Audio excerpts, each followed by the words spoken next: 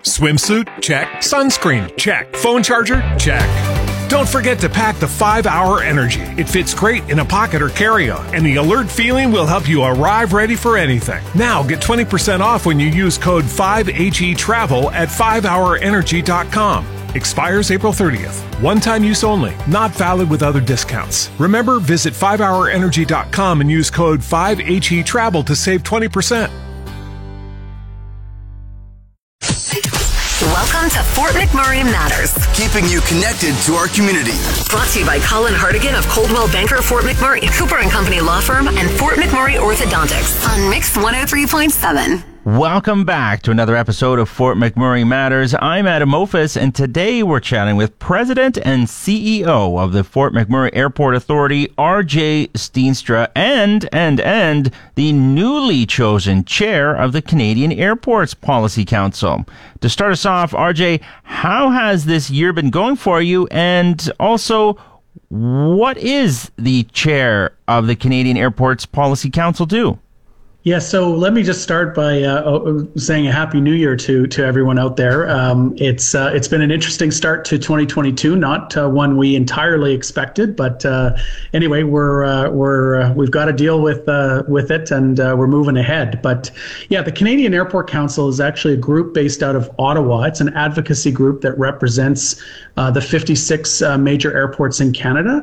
And primarily it's the voice of airports for the Canadian marketplace. We are a division of Airports Council International North America, which is based in Washington, D.C., and which now I also sit on the executive committee of, given my role as chair of the Canadian Policy Council. And I know this might seem weird because, you said it kind of gives them a voice, but how does being part of the Airport Council International of North America, how does that go about helping Canadian airports? Yeah, so we have obviously strong advocacy efforts into the federal government on issues that affect airport and affect travel. And so obviously the last 2 years has been dominated by COVID and ensuring that there's support for the Canadian aviation system. But in particular, it's really about airports. And so that's just one of the key areas that we focus in on. But it's also about networking and connecting and ensuring that the system of airports in Canada stays strong, that the public understands Canadian airports and how they operate. There's an education element to it as well, and but primarily it's focused on advocacy and government relations. Government relations. Okay, so that was actually going to be my next question as well, is how much, I don't want to say, give and take conversation, but how much input does the council get in dealing with some of these mandates and various other rulings that come down from the government? Yeah, well, it's, obviously aviation is a highly regulated industry. And so there always has to be strong relationships with the federal government into the minister, in particular, the Minister of Transportation. And so we're looked at as a voice for airports, a knowledge base about airports. We're asked for input. We're asked for opinion. We consult a fair amount with government on different policy decisions. Sometimes we'd like to be consulted more than we are, but certainly it's just a representation of the airport system within the country and within the government. So it's pretty typical for most large industry sectors to have a lobbying or advocacy association that represents the interests of their members. And so that's really what the Canadian Airport Council is all about. And is this your first interaction, like your first belonging of the CAC? No, I've been involved in the CAC as a member through various airport positions that I've held, but most recently coming out of being vice chair. Joyce Carter out of Halifax was the outgoing chair for the last 2 years, and I was the vice chair of the Canadian Policy Council. And prior to that, I had different roles on different committees within the organization. So we do have safety and security committees. We have various groups that come together from the airport industry to ensure that we're staying on top of all of the changes that always take place in our sector and in our industry. How do you become a part of are you voted internally throughout other people in the organization? How does that work to get a part of it? Yeah, so your airport is a member, typically a member of the Canadian Airport Council. And so, as I said at the outset, there are 56 member airports, including all of the major airports in Canada.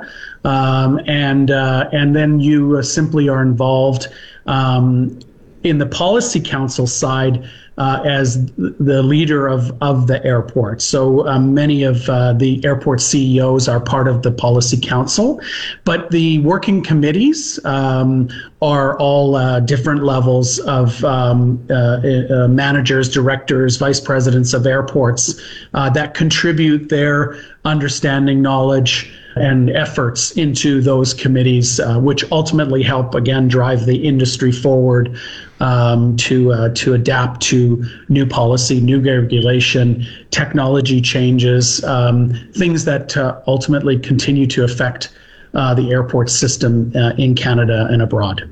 We're just going to take our first break here in Fort McMurray Matters, but when we get back, we're going to keep on chatting with President and CEO of the Fort McMurray Airport Authority, RJ Steenstra, as well as the newly chosen chair of the Canadian Airports Council. We'll return in a moment to Fort McMurray Matters.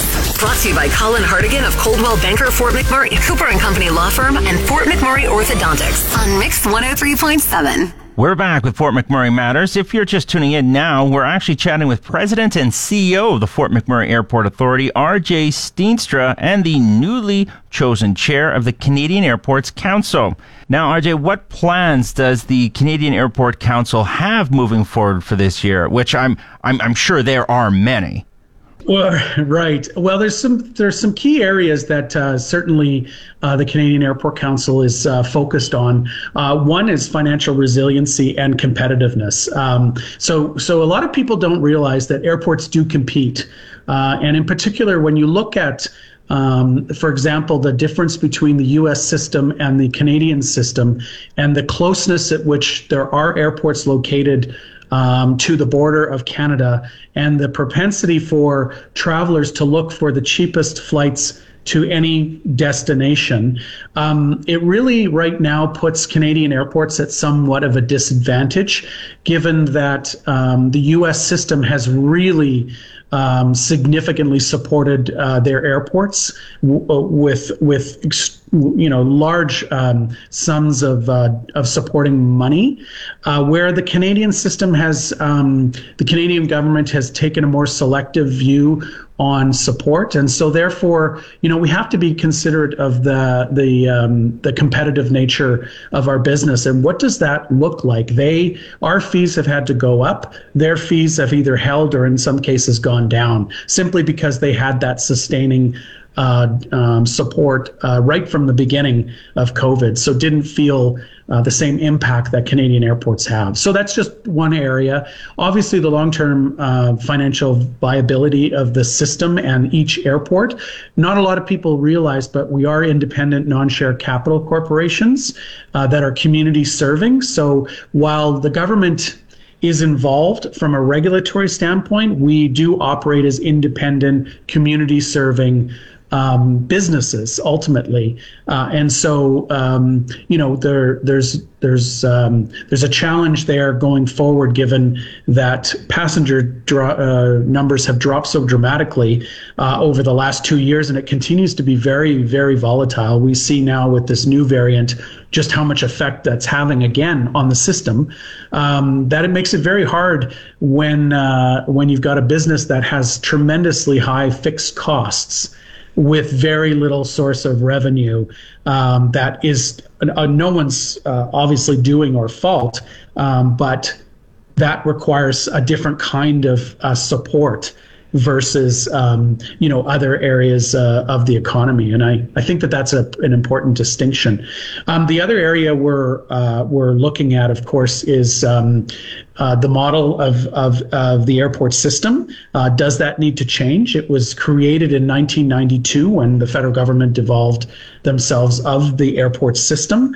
And so we've inherited a legacy that's now going on 30 years. And does that still work for the modern airport in this country? And so we're looking at that. And then, of course, there's always government services at airports. So again, something people don't realize is that security screening is not an airport function. It's a government function. We just provide them the space in order for them to do that function. So, all those relationships are also being looked at, and what the future needs to be versus where we are today, and are there any gaps and changes we need to make? So those are sort of 3-4 key areas that the Canadian Airport Council and particularly the Policy Council are very closely looking at.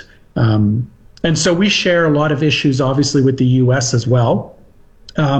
One in particular right now is funding for pre-clearance at the major airports in Canada. And so that's a U.S. issue, but it has a significant impact not only on Canadian travel, but it has a massive impact on those U.S. destinations that by simply going through Calgary, for example, or Edmonton in pre-clearance, you now can fly to 100, 150 destinations in the U.S. that don't have customs facilities in those airports. If we didn't have pre-clearance, you can imagine how diminished or more difficult it would be to fly into the U.S. For travel, just simply because they don't have customs facilities to process Canadians who are still deemed international travelers, of course. So we have to look at that together, and that's why we work closely with our counterparts in Washington and ensure that those issues get addressed on Capitol Hill and in Congress, because it's simply a funding issue on their side in order to serve those pre-clearance centers in Canada.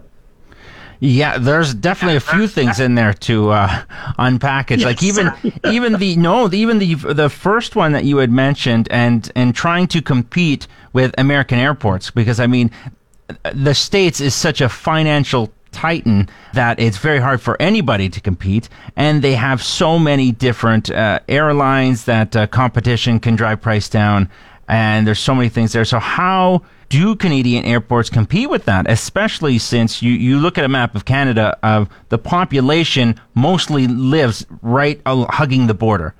So how would we even compete against that? Yeah, so it's always been a significant challenge, and you do try to do so based on service models, based on convenience, based on working with our domestic carriers to provide this service. But foundationally, certainly through COVID, it makes it very difficult and challenging for Canadian airports who have had to operate on debt to cover off shortfalls in revenue, where the U.S. airport system hasn't had the same challenge. And so a good example of this for illustrative purposes is if you think about Winnipeg, for example, and Grand Forks, North Dakota. Even an airport like Grand Forks, North Dakota received a significant amount of federal support funding through COVID. If Winnipeg was to receive an equal amount proportionally by the size of the airport, it would get approximately $200 million from the Canadian government.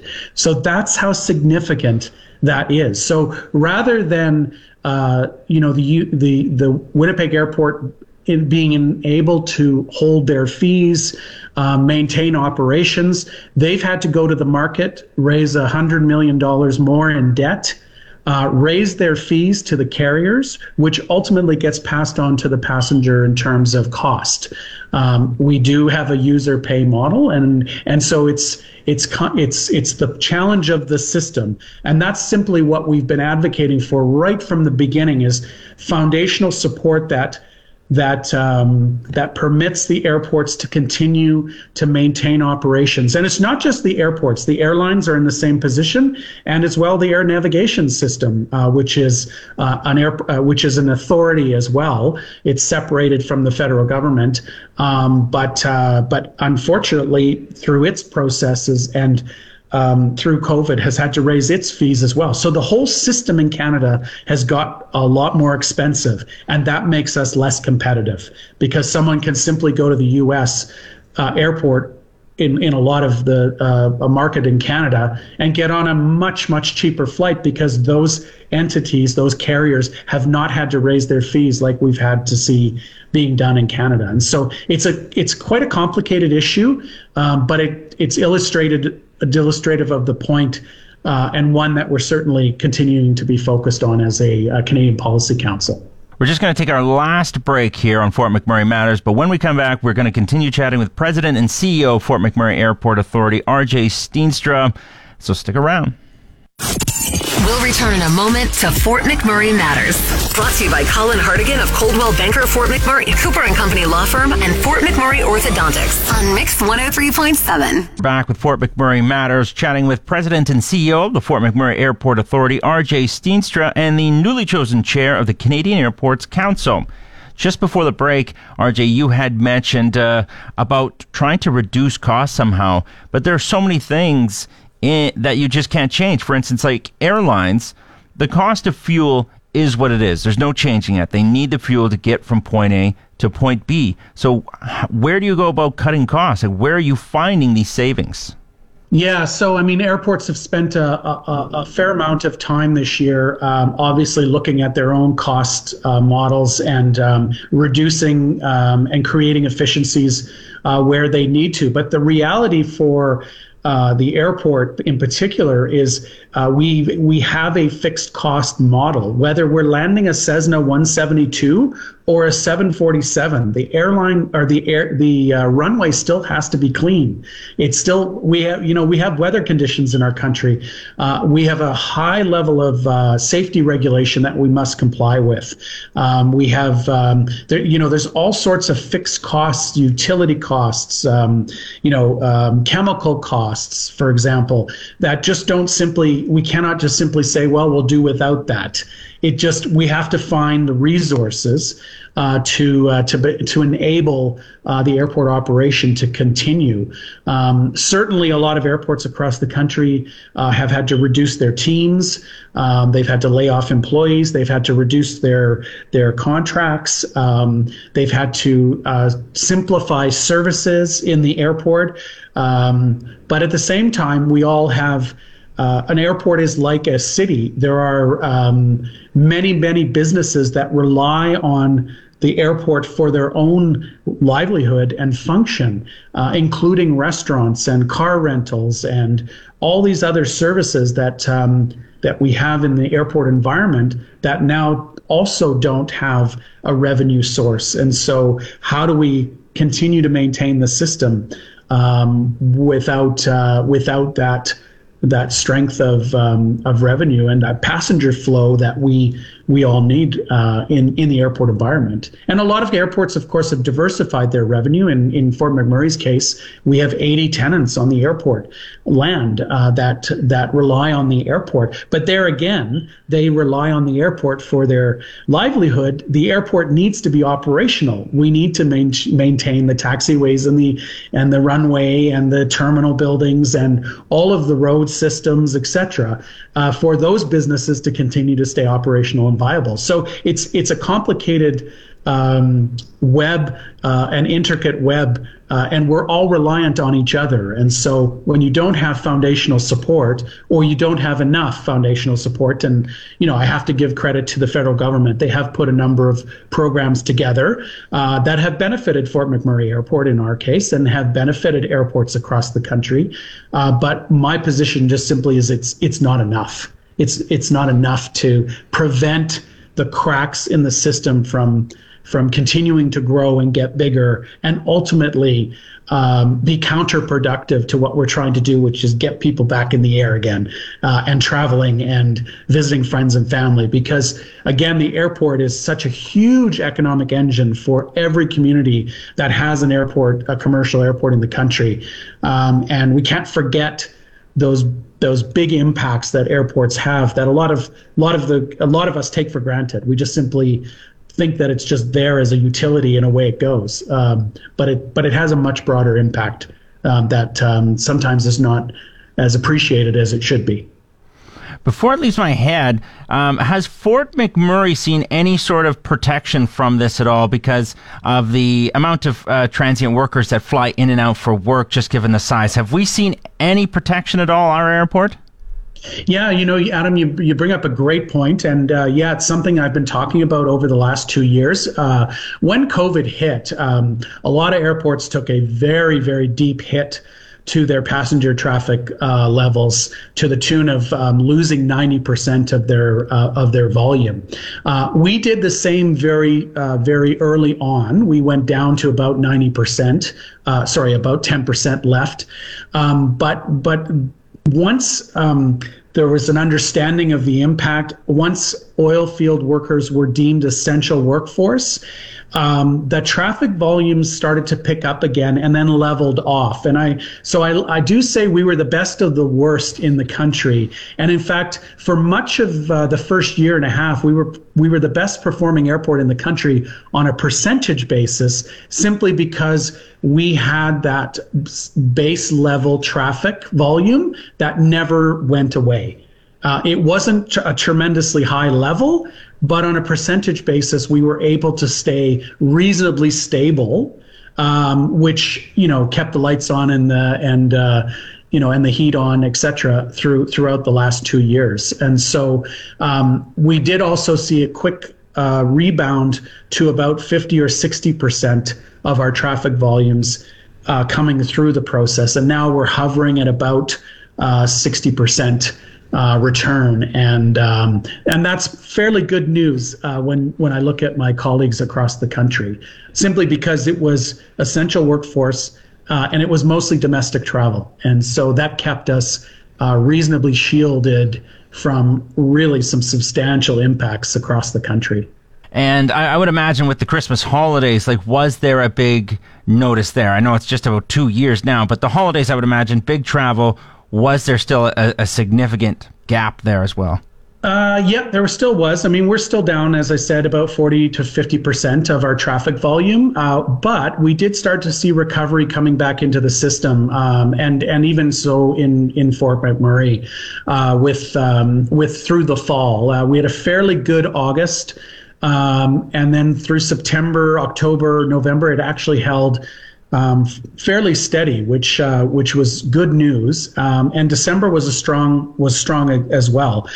We are starting to see the significant diminishment already through this next variant of COVID, with people being uncertain whether travel should happen or whether they should go away or go to the U.S. or things like that. So cancellations are happening, that's for sure. So I think Q1 of 2022 will be quite volatile, and hopefully coming into Q2 we'll begin to get back on track to recovery. But having said that, we fully expect a 3-year minimum for recovery, and that's across the industry. Most airports and communities are predicting about a 3-year recovery, 3 to 5 years actually, on a recovery basis. Still quite a ways down the road. It is a ways down the road, yes. You bet. And then with the travel passports that were coming in, was there a notice of an uptick of travel with when you're having the documentation and needing to travel? Was there a downtick? Was there any notice when that came out? Not really, was certainly not for us anyway. We did not see a significant change in our volumes over the requirement of vaccines, for example, to travel, and or a health passport is still in discussions, and certainly again another global. This is a global issue that is affecting airports, and one that we're all very focused on is how do we create consistency across the globe, because again, you can't just take it in isolation. Fort McMurray is part of a global value chain, a global travel system, and so people leaving Fort McMurray going to to Singapore, for example, are going to be affected by whatever standards are created. And if they're different here versus in, a transiting country like South Korea, and then different in Singapore, you can see how it creates a lot of problems. We also see it across the country in our own country between Prince Edward Island and British Columbia and for example, the Yukon. Everyone seems to have a slightly different requirement and take on what the health protocols and restrictions are and what they will be going forward. And so that creates a lot of challenges for people needing to travel. And we can't forget, we live in a very, very big country, and it's simply not feasible to get in your car and drive to Prince Edward Island. So travel and aviation is here with us. We just got to create really strong, consistent policies and processes for our own domestic market, but then also with the U.S. and our global counterparts. So we do have other associations that we work with, and we're all talking about how do we create a global standard with the World Health Organization for travel. So. Wow, I definitely think we have the right guy, a part of the CAC now, to take us in that direction for sure. Is there anything, just because we're ending up here, is there anything you kind of want to just end us off with, and anything you want to say before we head out? Well, again, I'd like to just say thank you to the community for all their support of the airport. We have a tremendous airport facility here in Fort McMurray, and we're really proud of that. Some of the things that we're focused on, of course, is continuing to serve the community in the best way that we can with our partner carriers. There is obviously the challenge of just even bringing capacity back into the market, which is something we're keenly focused on, but also looking at other opportunities to fly to different destinations that this market is looking for, and so that's something we're very, very focused on, and want to ensure that we can deliver what the community is expecting for future travel opportunities. So I'll leave it at that, and certainly. Wish everyone, again, a Happy New Year, and thanks for the opportunity to speak with you, Adam. A huge thanks again to President and CEO of Fort McMurray Airport Authority, R.J. Steenstra, who is, again, the newly chosen chair of the Canadian Airports Council. That is all the time we have for today on Fort McMurray Matters, but if you missed it and you want to hear more, you can go to our website, mix1037fm.com, where a fresh episode of the podcast is uploaded every day. I'm Adam Ophis. I'll chat with you again tomorrow. That's the end of another edition of Fort McMurray Matters. Want a copy of this episode or any past episode? Download the podcast at mix1037fm.com. Brought to you by Colin Hartigan of Coldwell Banker Fort McMurray, Cooper & Company Law Firm, and Fort McMurray Orthodontics on Mix 103.7.